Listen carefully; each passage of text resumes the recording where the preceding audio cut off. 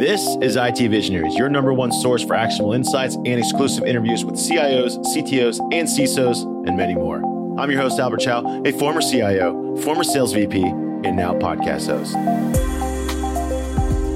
What I would say with Legends of Low-Code is that it opened my eyes to a whole lot of other opportunities. There are things out there as a clinician that I didn't know about that. I knew technology could help. I didn't know how technology could help, but I knew it could help. And so being a part of Legends of Low-Code gave me an opportunity to see exactly how they could help. To their disbelief, and in just a matter of days, the Salesforce Trailblazers created multiple low-code solutions for nonprofit healthcare provider Pacific Clinics. Legends of Low-Code is a unique Salesforce Plus video series, and it amazed Eleanor Castillo-Sumi, the SVP of Strategy, Innovation, and Growth, at how much the Trailblazer teams accomplished to create a better user experience for their customers. In this episode, we go behind the scenes as Pacific Clinic CFO Jason Guruhu joins Eleanor to shed light on the technical challenges they face every day as they serve thousands of Californians across incompatible technology systems. If you haven't seen it yet, go to salesforce.com plus to watch Legends of Low-Code now.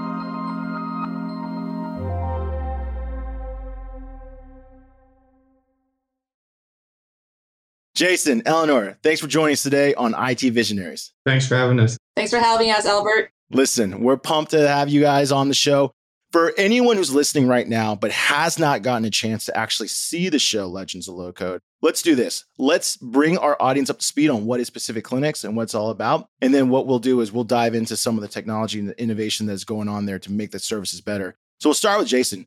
For our audience who may not be familiar with Pacific Clinics, tell us, what is Pacific Clinics and what does it do? So Pacific Clinics is now the largest behavioral health agency in the state of California. We recently went through a merger of two very large behavioral health agencies in California to become the largest. I think Eleanor can talk to the breadth of services we deliver to the clients and customers. Yes. So as a merged organization, we provide behavioral, which means mental health and substance use services to the full age continuum. So from 0 to older adults. We also provide foster care and social services, as well as educational services. So for example, we have a Head Start program, adult learning, as well as school-based programs. That's awesome. I mean, clearly things that are in desperate need. For our audience who may not be familiar, are the services you provide at a for-profit basis, or is Pacific Clinics a nonprofit? So Pacific Clinics is a nonprofit. We serve the managed care population, which in California is one of the largest populations in the United States. 14 million. Yeah, it's a big customer base, critical need, a lot of people that need services. It is a nonprofit. Now, historically, what we understand about nonprofits is that funds are limited, right? It's not quite the same as a private institution that's going to possibly have the investments to make in technology. We saw your team join us on Legends of Low-Code previously. Go check it out. It's on Salesforce Plus right now. And Legends of Low-Code is a television show where the Salesforce Trailblazers, who are good at building applications and services on the Salesforce platform, they got to meet with a bunch of nonprofits. Each nonprofit only sat down with them for a very limited time, kind of revealing the requirements, or I guess the problems. Like, this is the problem, this is the scope, this is the challenge, this is what I'd like to see a solution. And these teams were challenged with just a little bit of time to try to solve that problem. Eleanor, give us a framework of why you wanted to be on the show. The world of nonprofits is always a challenge, right? Because you want to give good and there's donors giving to you, but at the same time, there's never feels like there's quite enough resource. And so when you have an opportunity to build innovation, it seems pretty cool. I'd love to hear the thought process behind, like, hey, we're going to do this. This is what we need help with, and take our audience through that needs assessment to say, like, this is what we realized and this is why we wanted to do the show. Yeah, Albert, so you're absolutely right. For nonprofits to really think about innovation is really difficult. The way the structure works in California is that, for the most part, organizations like us get paid through what is called a cost reimbursed process. So we can only get reimbursed for what it costs to do our business. So anything outside of that, innovation is not necessarily reimbursable. However, a few years ago, when we were going through our visioning process and strategic planning process, we recognized the need to be able to transform. Given the changing landscape, we knew that it was absolutely critical for us to transform our business. That's the reason why now Pacific Clinics today has been around business for over 155 years, is our ability to anticipate these changes and make changes accordingly. And I would say, we reached out to Salesforce, but it's gratitude to them for selecting us, because my understanding was that there were other applicants that wanted to be part of Legends of Low Code, and we were selected. So we are very grateful for that opportunity. It's also this partnership, that I have with Jason. As the VP of Strategy, Innovation, and Growth, I needed a partner in thinking. I needed a partner to be creative in our finances. Not that he did anything illegal. Thank you. But I needed somebody to think differently about how we, build our business so that we can innovate, and how much risk are we willing to take. So he's been a great partner in all of this. And it goes back to, again, our strategy and our vision several years ago. And today, California is undergoing a transformative process with the entire system, as I mentioned, with 14 million people. So it's not just the state, it trickles down all the way down to the organization. So I think it's really critical for organizations to figure out how they can transform along with the larger system. And Salesforce is giving us that platform to be able to do that. Yeah. And just a quick little background from my knowledge, I always like to frame up for our audience. So when I was in grad school, I went to Emory University. I went to the School of Public Health. One of the things we talked about was delivering services is just half the battle. It's like the other half of the battle in the public realm is like kind of like the red tape, the logistics, the administration. And so kind of like what you're talking about as data, systems of record, whatever, like the intake process, we understand that can be a huge problem. We know that the processing post-service can be a huge paperwork problem. I remember doing studies where I had to put together and compile all these data and statistics to validate the existence of the service. And he was like, oh man, I feel like this service should be widely recognized as necessary. I don't know why I need to fill this out, but it was done. And I wanted to kind of, turn it over to you, Eleanor. Like, where did you start seeing like maybe bottlenecks or opportunities, or what side of the process were you like, hey, we need more systems, we need technical help? Because it's one thing to provide the care,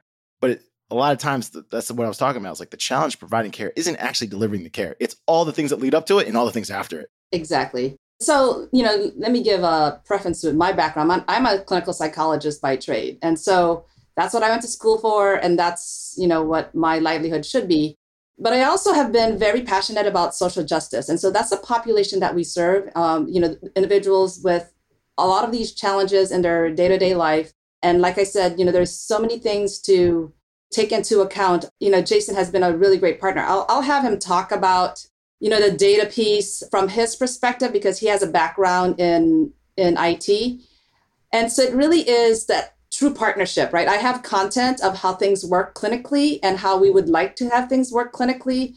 And he has the more technical piece. So between that, if you were to talk about people, process, and technology, I think, the two of us addressed all, a lot of that from inception, and just kind of had this think tank together. One of the things that Jason did in this whole process was to really tease apart what is now under new business. Historically, it's been under operations. And we learned that, again, with nonprofits, you have people who are really passionate about the work and really want to do every aspect of the work. But putting more task and responsibility on people who need to be focused on the day-to-day operations really takes away from, setting us up for tomorrow. So he created this whole new business structure. And part of that thinking is the incubator. And here I am talking for Jason, talking about his thoughts. So he can correct me if I'm wrong. But, he created new business where the whole idea is to be an incubator, to pilot some of these things, get it to turnkey operations so that we can get it to operations, and just keep that mantra. We're a large organization. We provide services across multiple counties in California, and the resources aren't equal in each county. So it's, what are the key essential things that you need? How do we build the infrastructure? And then how do we get it out there into the programs out in the counties so that we can just keep, the mantra of building, innovating, sustaining, and growing. And what I would say with Legends of Low Code is that it opened my eyes to a whole lot of other opportunities. There are things out there as a clinician that I didn't know about, that I knew technology could help. I didn't know how technology could help, but I knew it could help. And so being a part of Legends of Low Code gave me an opportunity to see exactly how they could help. And that's what the tears were all about at the end, is I've been in this industry. I use my kids as a hallmark of how things are progressing. And, if my kids ever needed services, I don't think they would have had the services that, mental health would be as accessible as behavioral, physical health services. So at the end, I didn't expect to get overwhelmed, but I got overwhelmed because in less than 2 days, we had potential solutions, to help the organization. The implications were huge. And not only did we get potential solutions, but we got 3 wonderful options. And that's what was so amazing. The Trailblazers were amazing. They listened, they were empathetic. I felt like they were in our business because they came up with solutions that were really helpful.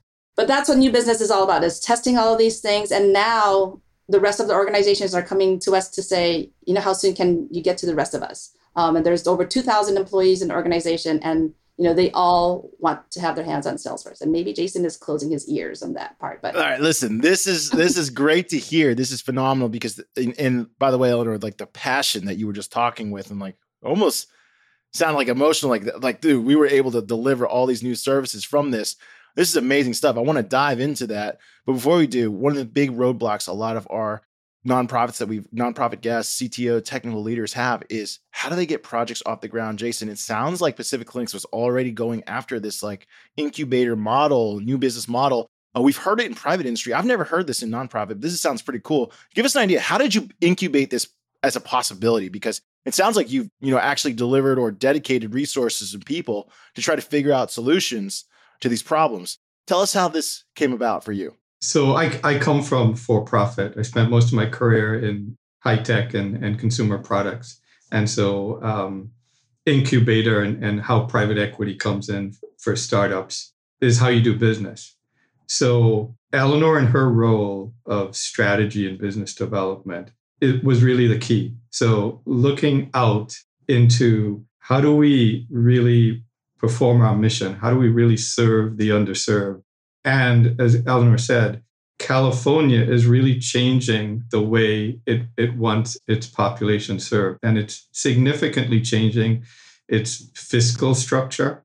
Nonprofits really have to be able to be strategic and be able to understand what the future is going to look like. So I want to go back to how did we get to Salesforce? Because it's funny. Eleanor and I both came to, we need a new tool for what we want to do, reaching out to population management versus the legacy way of dealing with the counties and the state government's controlled way of getting referrals. The idea of, well, we really want to touch the population and serve the population. And the issue was there's no tool. We had no tool in the organization to deal with the volume of data you need to deal with when you're starting to look at population management. Can you give our audience an idea of why it was so difficult? How many records are you talking about? How is it being done? Was it like manually being done? I'd love to understand the problem a little bit more. That way our audience can get like in that mindset of where you were at. Yeah, so it's really a front end issue versus a back end issue. In the legacy world, you get referrals. And so, you get your client, and then you can serve your client, and all of the administrative requirements that come with doing that as you serve to get to your true work, which is in service to the client. That's the world we were in. In the new world, you want to be looking at the population of 100,000 in a small city, 100,000. That need service. And so you really have to be able to go look at that 100,000 potential clients and figure out who needs the service. And so that was where Eleanor went to, right? That front end, this is what we need to do. And this is what California wants. I had the experience of, in my for-profit world, I was in finance planning and analysis of a national Salesforce. And we had implemented, Salesforce back then, 30 years ago, implementing Salesforce for a sales team. And so I thought, well, this is the same thing, right? This is about looking at a large volume of potential clients and starting to qualify and all the things you need to do. Eleanor, and I'm speaking for Eleanor, but in parallel, she had a Salesforce experience, and she also saw that the CRM model really fit what we wanted to do. It not only just identifying the clients, but also in case management and actual serving the client. So we both came to, we need a tool. We know we need something like a CRM. We both said, we know Salesforce has such a strong social conscience in how they want to do their business. And so that's how we both said, well, we need a tool. Let's reach out to Salesforce. And so that was actually the how did we get here became a real partnership of Salesforce wanting to really be involved in supporting the behavioral health population, Salesforce really wanting to be a part of a community that raises up the folks in the community. I remember talking to Ben Wu and saying, look, we actually can't tell that you're in a different organization. We feel like you're all part of the same organization. We wouldn't be able to separate a Salesforce employee from a Pacific Clinics employee. It was such a nice match, in terms of people and the passion and the commitment to do what we wanted to do. Just some other, context and just the complexities around this. So for the last few decades, we've been doing business a certain way. And so Jason has referred them to as our legacy business. So that is contracting with the counties. In the state of California, they carve out services for your what they call your moderate severe population. So those that need more than just, your 50-minute traditional mental health setting, they need a whole lot more. That has been our business for decades. And so we've built our infrastructure around that business. And so we're pretty efficient with running that business. However, with the transformation, we now are dealing with a very different payer source, multiple payer source. In fact, one of our strategic goals was to diversify our funding stream because we were so dependent on the counties. And so by doing so, we knew that we needed to be able to deal with the complexities of all these different funders. So you do have that one layer of, regulations and needing that flexibility in the system to be able to do that. A lot of the EHRs today, as is, that support our business line are really tailored around what Jason calls our legacy system. So again, we needed that flexibility. Jason also talked about that population health. So yes, the doors were pretty controlled. We knew we would have certain referrals. That was not an aspect of business that we needed to be concerned about. In this new phase or in this new world, we needed to be concerned about that. So, marketing, that was another process that we weren't familiar with. And then learning about Social Studio and Pardot, those are all things that were new to us. So again, different regs, you bring that down to then different payer requirements, different data that needed to be collected, how we collect that data and how that data then moves between programs. At the end of the day, though, the need to be able to bill the payer to get reimbursed for services was also a need. And they all have different requirements and processes around that. And then we also wanted to do program evaluation to measure the effectiveness of our program. So there are a lot of different things that we needed to do. And we had a single tool to be able to do all that. And that single tool is not sufficient for us and is not sufficient for us. But let me kind of give you an example of what, if we didn't have Salesforce, what this would mean for us. We now have a program, it's called Enhanced Care Management, where the health plan gives us thousands of names every month, and they may or may not be the same names. And so in the past, what would happen is they would give us the names in an Excel spreadsheet, or at least we would get it, That hurts me already. Into an Excel spreadsheet. And then you would have to sort through the Excel spreadsheet to see if they're already in our system, because they wouldn't flag if they're new. So we would have to then go open up our EHR to see if they're there. And if they're not there, then have our team reach out to them. And if they're there, then don't reach out to them because they're our clients. So every month we had to go through that process, and that took 80 hours. So that means half the month gone with just sorting Excel spreadsheets. That's bananas. Okay, was there at least like a keystone match, for example, like social security number, or was it like free text entry, like I enter my name Ben Wu, but then I entered it Benjamin Wu another time, and like now all of a sudden it doesn't match. You have to like cross validate. Well, our EHR doesn't have an API, so you can't even do that.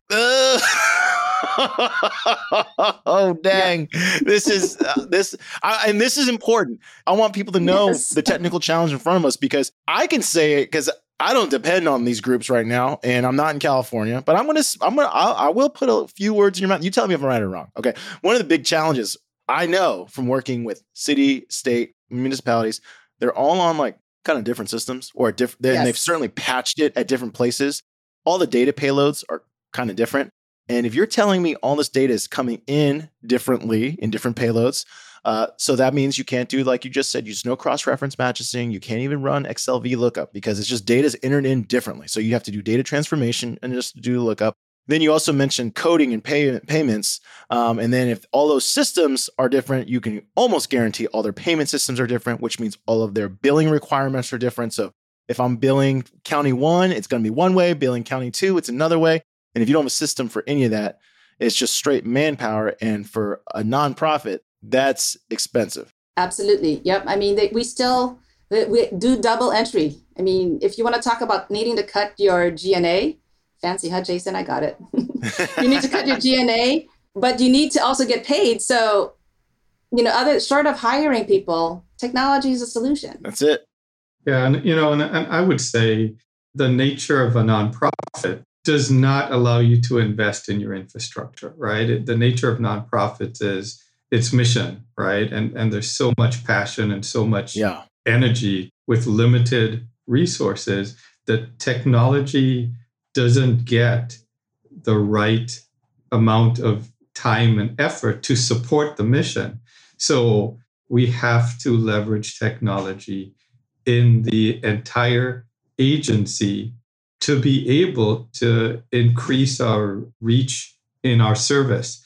And I've told our leadership team, we can guarantee with putting technology, enabling technology into this very large behavioral health agency, that we can free up hours of clinicians' time so that they don't have to be doing double entry. They don't have to be writing notes. They don't have to be dealing with taking, all of their time to do the administrative work, but free that up. And then you have the time to go see your client and your customer. And so we understand that that's what technology in a nonprofit will do for us. But we have to be able to do it right. You have to have the big strategic plan. You have to have the right partners like Salesforce, the right tools. So I would say to you, Eleanor in business development was a key aspect to say, look, we can start doing it here. We can start modeling it. We can start an incubator here. But at the end of the day, right, the success models of putting it in play then allows us to basically then put it into the whole agency. And so that's where we are, right? We're not just looking to put it into one or two new programs. We're really looking to enable technology into the whole agency to support the mission. I mean, that makes total sense. The more things you can automate, simplify, the more time and resource, as you have already stated so eloquently, you can put towards providing care. And I think that's the hard part for people to understand about nonprofit health organizations is so much of their time is dedicated to non-care. Like that's what's insane. Like most of their time is spent in non-care, which is crazy. And when I think about what you just described, the technical deficit that was in place, the challenges in place for you, I also want to frame up for our audience, if you've ever worked at a private tech company or a private company that might have enough R&D budget to have developers and engineers on the side, I call it on the bench or on the sideline, but like working on exploratory projects, you don't have to deliver, you have to deliver to a P&L, but at the same time, you're building something for the future, so it takes time. And nonprofits just don't have that type of runway in that arena. The other thing I wanted to ask you about, software has long been promised to like solve all these problems, but really software is just a tool, right? And so tools work in the practitioner's hands, right? I always use the carpentry example. If you give me a hammer you will not get cabinets back. But if you give a skilled carpenter a hammer, they'll bring you back cabinets. And so that's also a challenge of software, is that if you don't have the right practitioner on your side, you mentioned earlier the marketing tools, the social tools, data tools, flow building tools. Like those are all nice, but at the end of the day, someone has to build it. Someone had to put it together. What was that like? Did Pacific Clinics already have people that were versed in this? Did you have to get educated? Or was that kind of like you learned as you went through Legends of Low Code, and then now that skill is starting to be like, I guess, multiplied or cultivated inside the organization? I want give our audience an idea of where you were in terms of technical skill. Well, Jason and I might have different opinions on this. Good. We'll start with you, Eleanor. What I would say is most of the employees in this organization are clinicians. And some of them have gone up the ranks because, they're really good clinicians. And I've been fortunate to go up the ranks as well. But I'm not an IT, and I shouldn't be talking about IT, but people will say, that ship has sailed. For me, it was literally going to different conferences, looking for the solution, and then pairing up with somebody who can help talk me through, some of the different solutions. So Jason was one partner. We have a Salesforce implementation partner in all of this. But what Legends of Low Code has done is help us see what we don't know, right, as potentials.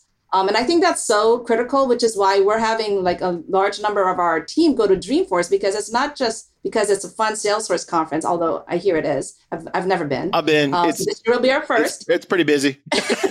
Just a bit, right? But for me, it was seeing all the different solutions. So you don't even know what to ask for until you can see something, right, as a potential solution. So that's from our side, what needs to happen. And I think that needs to happen across our cross-functional groups. So not just our clinicians who are doing the work, our partners in finance, our partners in IT. And I think, we're in this transition phase to say, okay, what is it that we need? But right now we've got great partners who are helping us through this transition. So it doesn't take 20 years to implement. When we're done or when we get to a certain stage, we'll know what skill sets to bring in. So what people to bring in, what skills they need to come into place, because it may or may not be our current team. Or, what do we need to do with our current team to help them develop their skills to meet the new demands? So those are kind of the questions that I think we're answering right now. But it's not all in-house. You need partners in this. And like Jason said, the partners that we have right now, we don't even see them as external, partners in all of this. They are so integrated in our thinking and our thoughts and just, how we envision all of this, that I think, that is probably the secret ingredient to our success, is that they share in our mission, and they're true business partners.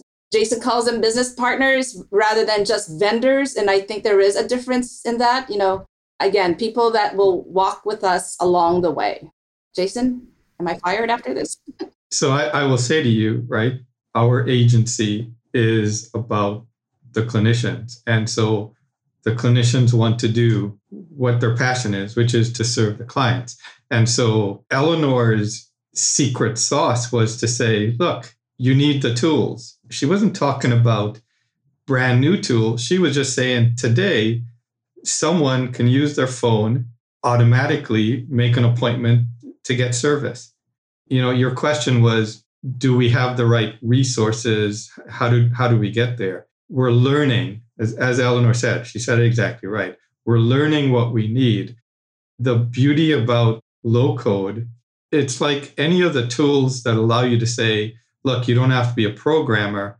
You can configure, you can write reports. Well, low code is so much more powerful than that, right? And so now in the support groups, in the IT groups, I'm talking to the head of IT. Once we put these applications in place, what type of in-house support do you need to continue to maintain and actually evolve the application, which low code is designed to do, versus going out and hire a consultant to help you do it, right? So we are learning, and we're putting in places the type of supports we need to continue to not just maintain, but to evolve the applications, because I think the one constant in business is change, right? And so we constantly have to be able to work with change and evolve.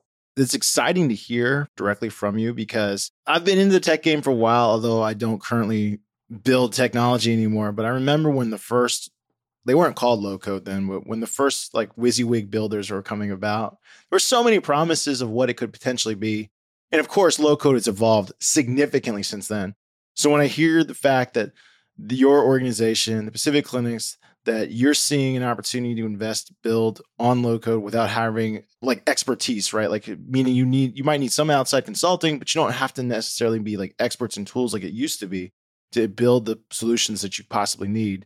I think there's been a long mismatch between what vendors have promised and what is actually possible. So to hear you on the front lines actually doing it, pretty darn exciting. There's a famous quote when it comes to technology and implementation.